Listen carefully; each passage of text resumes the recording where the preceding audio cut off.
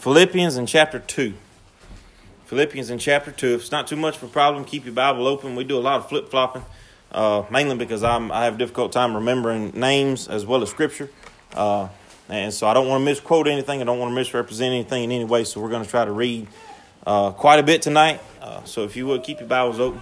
And I'll give you a little time to flip because I have a difficult time finding these small chapter books as well. So we're going to begin tonight in Philippians in chapter 2. Philippians in chapter 2, verse 9. Wherefore, God also hath highly exalted him, and given him a name which is above every name, that at the name of Jesus every knee should bow, of things in heaven, and things in earth, and things under the earth, and that every tongue should confess that Jesus Christ is Lord, to the glory of God the Father. Heavenly Father, thank you for blessing all of us with health and strength. Be safe here again tonight. Lord, thank you for your word. Through it we have your plan of salvation. Lord, through your word we have hope. Through your word we have guidance. We have the ultimate instruction manual here on this earth. Lord, I pray that you'd help each and every one of us so we could open our hearts. We might be willing and able to receive what you'd have to say to us tonight. Lord, help us all that we could go out in our everyday life, Lord, that we could be that light, that we could exemplify Christ on a daily basis, that we could never do or say anything that would bring shame or reproach upon your great and holy name. Lord, help us to surrender ourselves to be used of you. Help us throughout this service tonight. Bless all those I do to pray for. Forgive us for our sins. In Christ's name we pray. Amen. Amen. Who is Jesus? Not a rhetorical question. Anybody. Who is Jesus? Son of God. Yeah. Who else is Jesus? Savior. Who else is Jesus? God made manifest. All good answers. My answer was Jesus is the GOAT. Bear with me. If you're in touch with the younger generation, you know that GOAT is an acronym. It means greatest of all time. Whenever Kobe Bryant passed, and I'm not trying to bring sports into it, but you'll get where I'm going. When he passed, everybody called him the GOAT. When Michael Jordan was playing basketball, everybody called him the GOAT. You got baseball players, Derek Jeter, they call him the GOAT, the greatest of all time. It's an acronym. My kids a few weeks ago was talking about, well, who is the best at this and who is the best at that? And I asked them, I said, well, you know who the ultimate GOAT is? I'm not sure Jesus ever played basketball or baseball, but in my mind and in my heart, Jesus is the GOAT. Because he is the ultimate greatest of all time. Yeah. No doubt at anything, because in everything that he was made manifest on this earth, he was perfect. And so whenever someone asks me who Jesus is, my answer is he's the GOAT. But I have to back that up with Bible.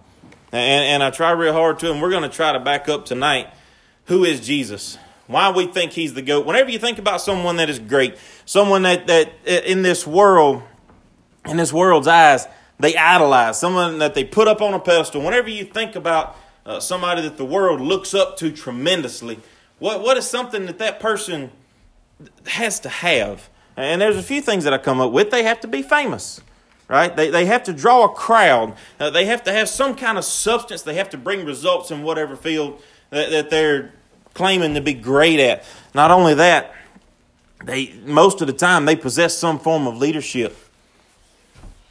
And then they bring hope to those who can't in almost all instances. And then the last thing is they have to have a purpose. Something is motivating them. Something is driving them. And so with that in mind, we're going to dive into the scripture tonight. And we're going to look at why Jesus really is the GOAT. He really is the ultimate. He really is the greatest of all time. With that in mind, turn with me, if you would, to Matthew. We're going to spend quite a lot of time in the Gospels, mainly because that's where we mainly see Jesus talking. Matthew in chapter 4. Matthew in chapter 4, down about verse 24. This is right after Jesus called his disciples. And if you kind of put the Gospels together, Jesus has done a few other things before this particular verse come along.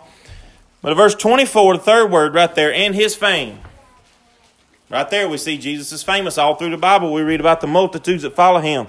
Matthew in chapter 4, verse 24, and his fame went throughout all Syria. And they brought unto him all sick people that were taken with diverse diseases and torments, and those which were possessed with devils, and those which were lunatic, and those that had the palsy, and he healed them. He was famous. His fame spread throughout all of Syria. If you would, flip over with me to Matthew in chapter 5. Matthew in chapter 5. Oh, I flipped one too far. Matthew in chapter 5, verse 1. Seeing the multitudes. Jesus drew a crowd. He couldn't walk down the street without people noticing who he was. People, no doubt, that had never seen him. They saw the crowds form, and a lot of times it happens with us. Whenever you see a big commotion, what do? You run toward it because something's going on, something is happening. And in this particular instance, the multitude gathered around Jesus, and this is what we call a Sermon on the Mount, Matthew in chapter 5. This is where Jesus preached to them. He had a multitude. He was famous in anything and everything that he did. Even when he told the people, and me and my wife were discussing this the other night, so many miracles that Jesus did, he told them, tell no one. Don't tell anybody. Even though he told them that, guess what happened? People's going to talk. People's going to talk. We had a situation at school, and nobody was ever supposed to find out about it. And in a matter of minutes, you were hearing it from everybody on campus. They didn't have cell phones in the Bible days, but it still happened. Word spread. Jesus got famous quick. And then with that fame, he started drawing crowds. Turn with me, if you would, to Mark in chapter 2. Hold your spot in Matthew. We're going to be right back there in just a second. Mark in chapter 2. Mark in chapter 2, verse 1. And he entered into Capernaum after some days, and it was noised that he was in the house. People knew he was coming. People knew he was there. He couldn't keep it a secret. His travels, no doubt, were known far and wide. And for someone who's traveling on foot, for the word of mouth to beat him to places is impressive. Without cell phones, without telephones, computers, email, without telegrams. I mean, this was strictly people talking to people here. Mark in chapter 2, verse 1, and he entered to Capernaum after some days, and it was noised that he was in the house, and straightway many were gathered together. That word straightway there, in a hurry, quick, fast. It didn't take no time for them people to right there around him. But it wasn't just some people. And straightway many were gathered together, insomuch there was no room to receive him, no, not so much as about the door. And he preached the word unto them. These people were thick as hair on a dog's back. You couldn't fit another person. It was standing room only. How many places do you see that nowadays? This wasn't even in a church. This was in a house. This wasn't even a man dressed in a suit and tie and revival announced weeks in advance. This was word of mouth. They heard he was coming. And whenever he stopped in this house, they were there. Not only was Jesus famous to the point that everybody heard about him, Jesus was famous to the point that everybody wanted to see him. Everybody wanted we read in Matthew that they wanted to bring their sick people to him. Here in Mark, the account is where they took the roof off and they brought the bed down through the ceiling. These people worked hard to get to Jesus. These people knew that Jesus was important. Yeah. No doubt a lot of them, and no doubt consented to their death, and so they didn't know how important, but they still knew somehow or another Jesus was important. Somehow or another, he meant something to somebody. Somehow or another, he was here for a reason. To them, he was important. And so, whenever somebody is important, whenever somebody is famous and they draw a crowd, they then have to bring results. Because if Derek Jeter averaged 4 errors a game and never made the highlight reel, not many people would show up to play. Of course, he'd be out of a job. Same thing, if one of the famous basketball players averaged 4 points a game, not many people would show up to see him play. And in the same way, if Jesus did not bring results, his fame would have come to naught. But Jesus did bring results. We're going to turn and read a few of them. If you would, flip back over to Matthew. We're going to be in chapter 14.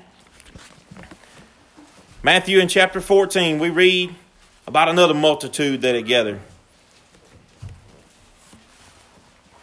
Matthew in chapter 14, down about verse 13. When Jesus heard of it, he departed thence in a ship into the desert, a place apart. And when the people had heard thereof, they followed him on foot out of the cities. Jesus was trying to get away from them. Jesus was leaving by ship. No doubt they had a longer journey around on foot. And Jesus went forth and saw a great multitude and was moved with compassion toward them. And he healed their sick. And when it was evening, the disciples came to him saying, This is a desert place, and the time is now past. Send the multitude away, that they may go into the village and buy themselves victuals. And Jesus said, they need not depart, give them to eat. And they say unto him, we have here but 5 loaves and 2 fishes. And he said, bring them hither unto me. And he commanded the multitude to sit down on the grass. And he took the 5 loaves and 2 fishes. And looking up to heaven, he blessed and brake, and gave the loaves to his disciples, and the disciples to the multitude. And they all did eat and were filled. And they took up the fragments, remained 12 baskets full. Jesus brought results. Here you see the multitude, and not just any multitude. It says there was a great multitude. They didn't just show up. It wasn't down the street. It wasn't convenient where we could just walk down the road. Well, we see a bunch of lights down here. Let's go see what's going on. Jesus got on a ship, and they had to go around. This is walking. It said they were in the desert, probably hot. Not very many people brought food with them if all they had was 5 loaves of bread and 2 fish. But Jesus brought results. Not only, a lot of times we'll overlook it, and it's very, very easy. It said that he fed them here, but he did something else first. He healed their sick. He saw the reason they were there. He saw their faith in following him, knowing that he was there for a reason, knowing he was great. How often do we recognize the greatness of Jesus? How often do we recognize what he can do for us? These people saw it.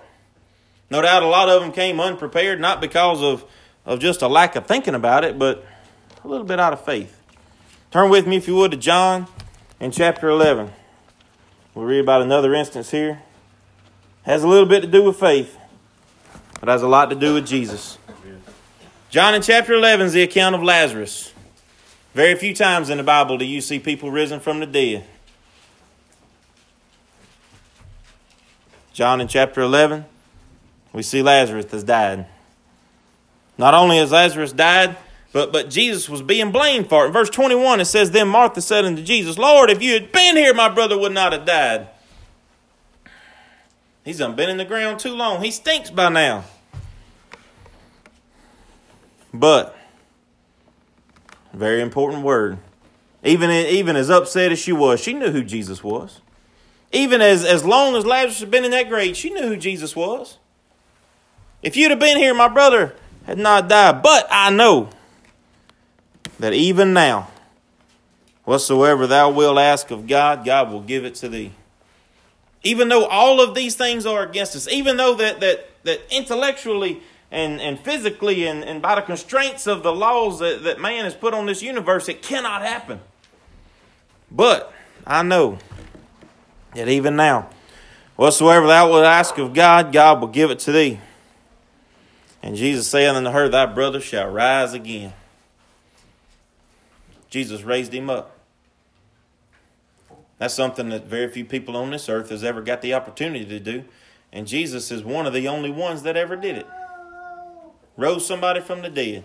This man brought results. I've heard my pastor, he calls it, what's the exact words he used? Is God man or God child, I think, whenever we was talking about the birth of Jesus. Because he's God made manifest. He's God the Son.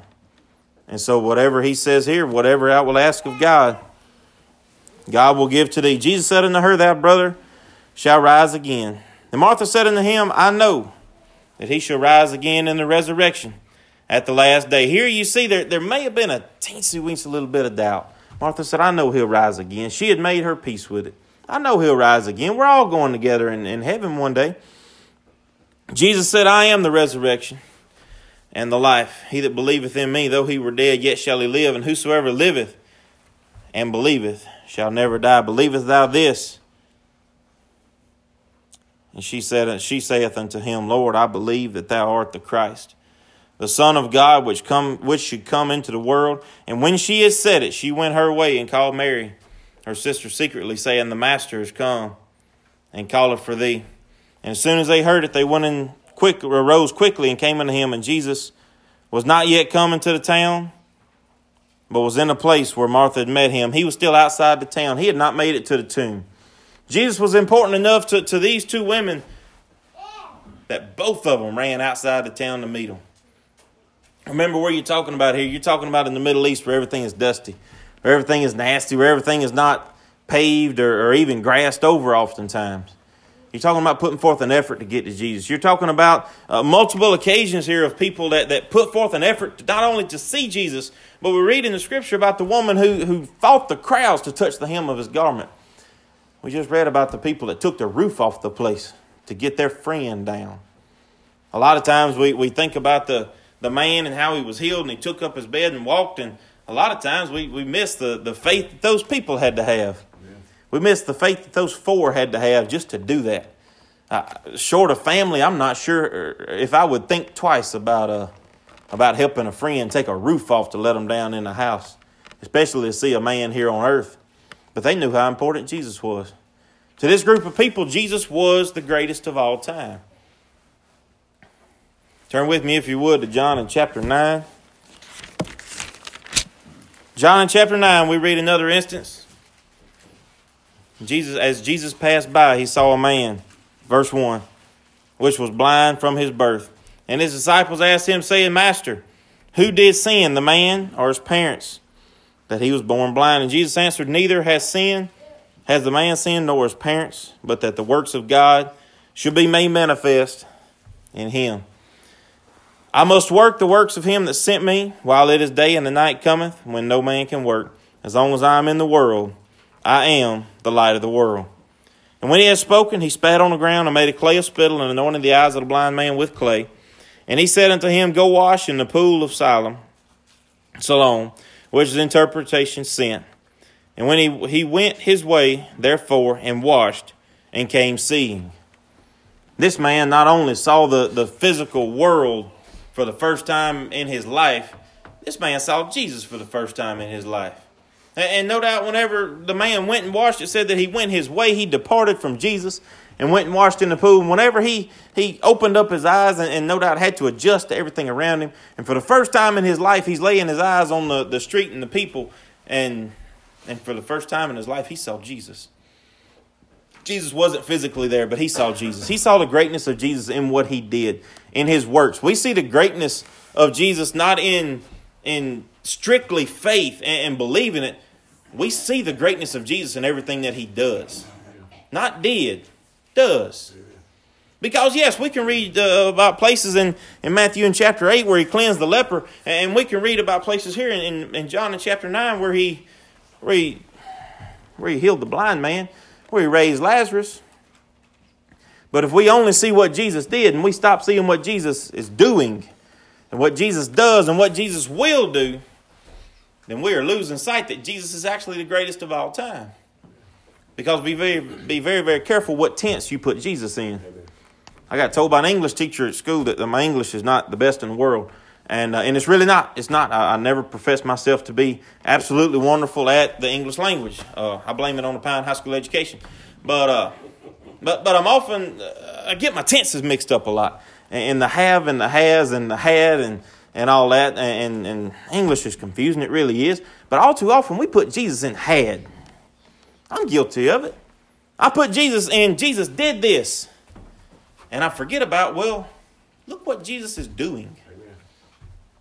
We say Jesus cured this man with an ED. That means he did it.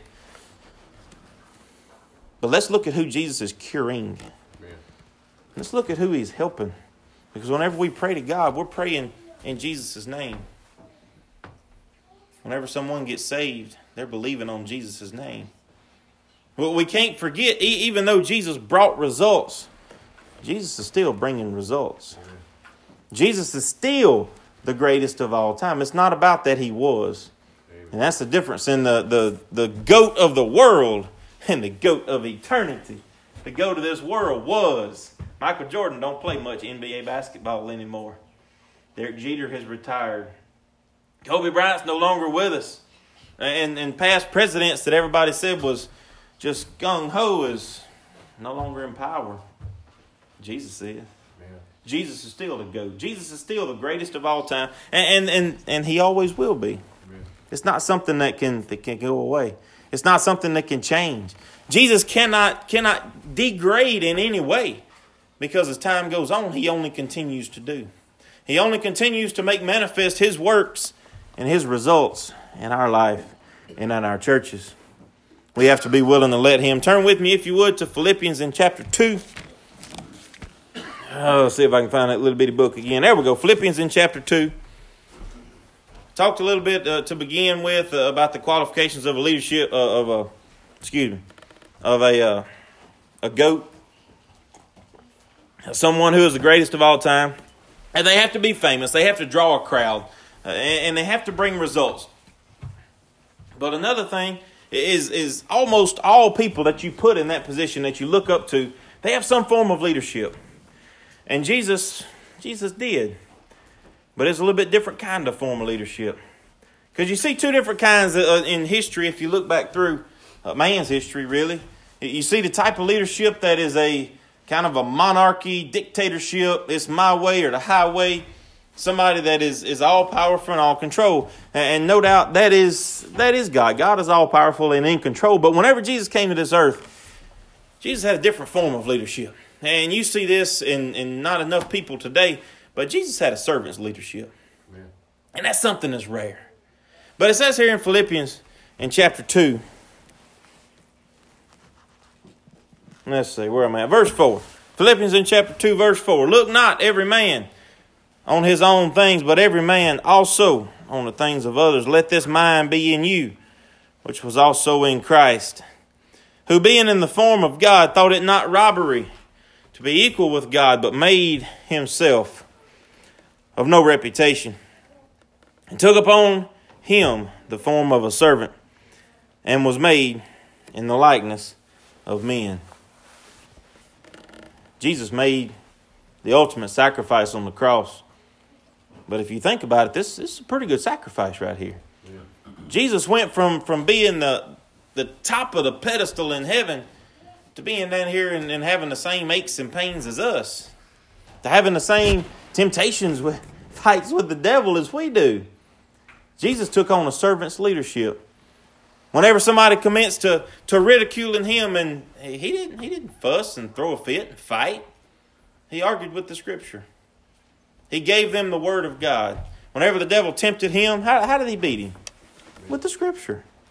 With the Word of God. He took on the form of men so that we could see an example of how we are to combat those same problems. As difficult as it may be on a daily basis, we are not supposed to scream and holler at those kids that we teach or have in some people's case. We're supposed to love them. We're supposed to show them the Spirit of Christ that lives within each and every one of us that's saved.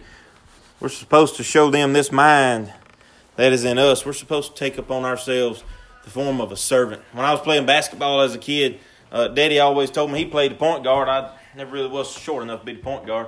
But he said that sometimes the MVP on the court is the guy that passes the ball. He may not score a lot of points, but he's involved in every play. Sometimes that's the greatest leader that we can be. We don't score all the points. We don't get all the credit.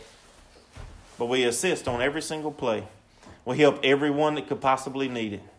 We take on the form of a servant. And through that, through our humbleness, through the mind that is in us, that was in Christ, we can become leaders. In the same way, Jesus became a leader because he was different. If he would have blown up on the Pharisees every time, and he had a lot more patience than a lot of us do.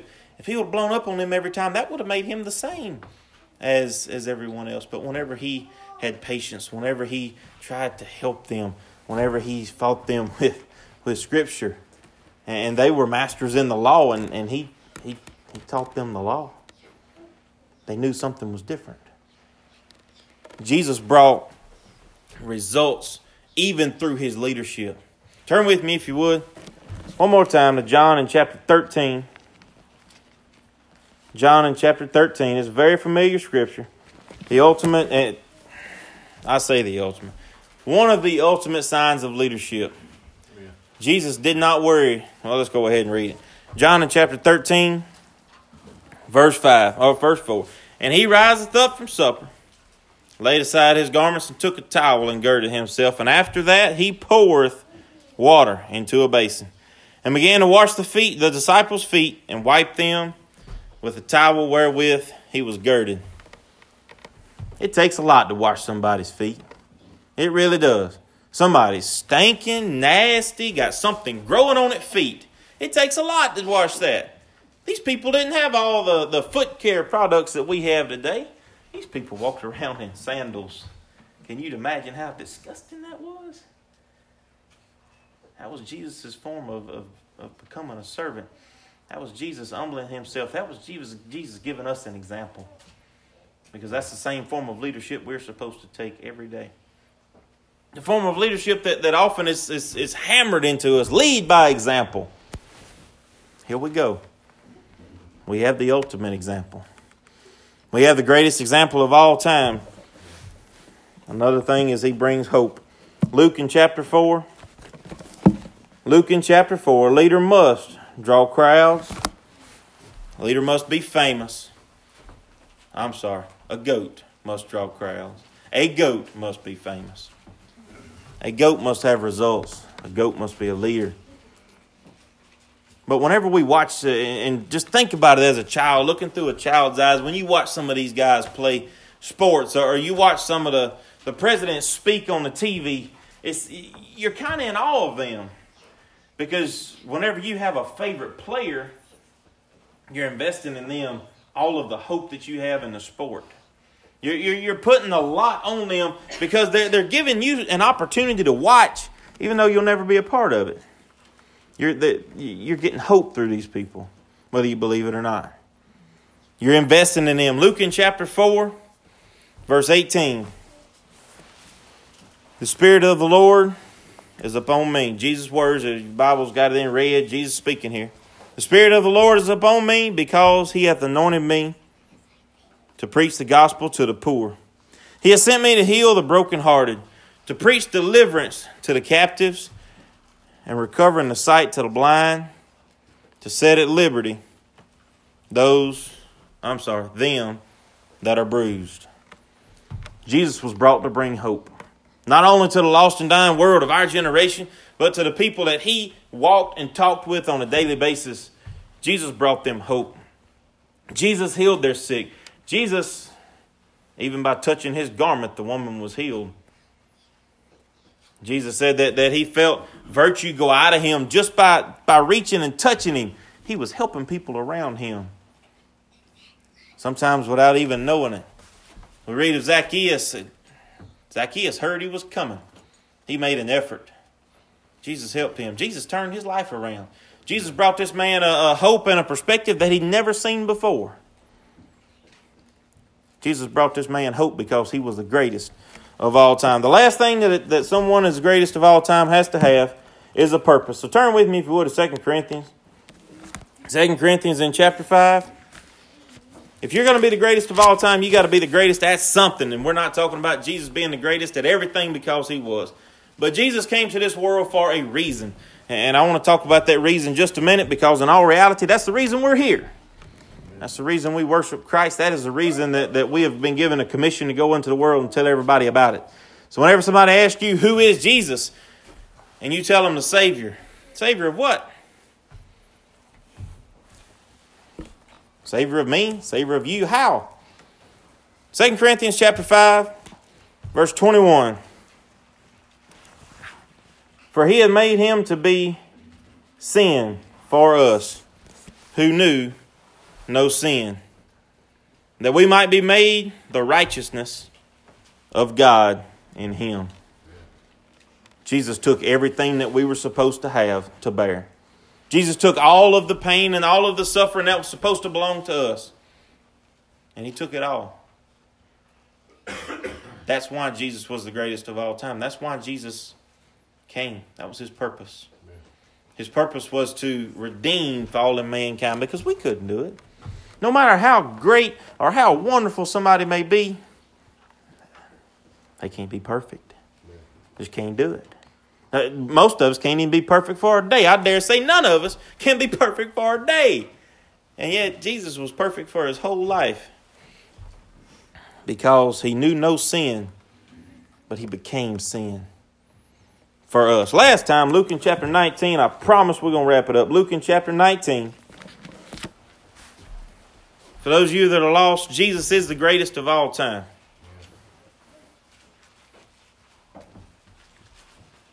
He's our hope. He's our Savior. And if you're here and lost, you have no hope. You have no Savior. Whenever we talk about Jesus, maybe your heart feels empty. I don't know. Because you can't have the joy that I have. You can't have this perspective on Jesus that I have. Luke in chapter 19, verse 10. Well, let's back up to verse 9. And Jesus said unto them, this day is salvation come to this house, for as much as he is also a son of Abraham, for the Son of Man is come to seek and to save that which was lost. Jesus was the greatest, but he came with a purpose. He came with a purpose to save. He came with a purpose to redeem. He came with a purpose so that each and every one of us will not have to go and live this life and die in the devil's hell. I don't remember when I heard it or where I heard it. I think it was a missionary from Germany that come to our church a week or two ago. But I wrote it down, and it said he was talking about the YOLO, another acronym. Those who's young know it. You only live once. He said, that ain't right. He said, you're going one of two directions. I'm going to read this so I don't mess it up. He said, you're either born once and you die twice, or you're born twice and you die once. One of the two. You're either born once naturally, and if you never get born again, you're going to die twice. Because you're going to die here on this earth, and then at that judgment, it's going to be a second death. And you're going to die again. And you're going to wish that for all eternity, you could have a little bit of relief. Just a little bit of relief. I burned myself on a screw today. We put one in a board and pulled it out real fast, and I reached and grabbed it like a dummy, and it burned my hand, and it really hurt. And so I always compare just small burns like that. Now, I can't even imagine what hell is going to feel like. It's going to burn hot. It's going to burn forever if you're only born once. Jesus came to this world so that we could be born twice. Because whenever we're born again, then we only die once. We die a natural death. And if Jesus tarries his coming, each and every one of us will die at least that natural death. If you're here and lost, I want you to only die that natural death. And I believe that's the prayer of your pastor. That is the prayer of your church. Because if you only get born once on this earth, you will die twice. And that second one will be so much worse than the first one. Jesus came, and he said that several times in the New Testament. He said, believe on me. Believe on me. It's awful simple. Whenever we came in, we all sat down and we believed these would hold us up. We didn't test them. We didn't try them. We didn't hold on to a prayer that we prayed that then somebody said, hey, you're saved. You got to be. You prayed that. We're not holding on to something that is not Jesus. We're not holding on to something that we know is not the greatest of all time. Because let's talk about emotions for a minute. Salvation is the greatest of all time. I've been married to a wonderful wife back there. I love her to death. Our wedding day was wonderful. It's second to salvation. Salvation is the greatest of all time. Goes right along with the reason for salvation. Jesus is the greatest of all time. My prayer today is that each and every one of us can be born twice and die once. Well, we have a verse of a song.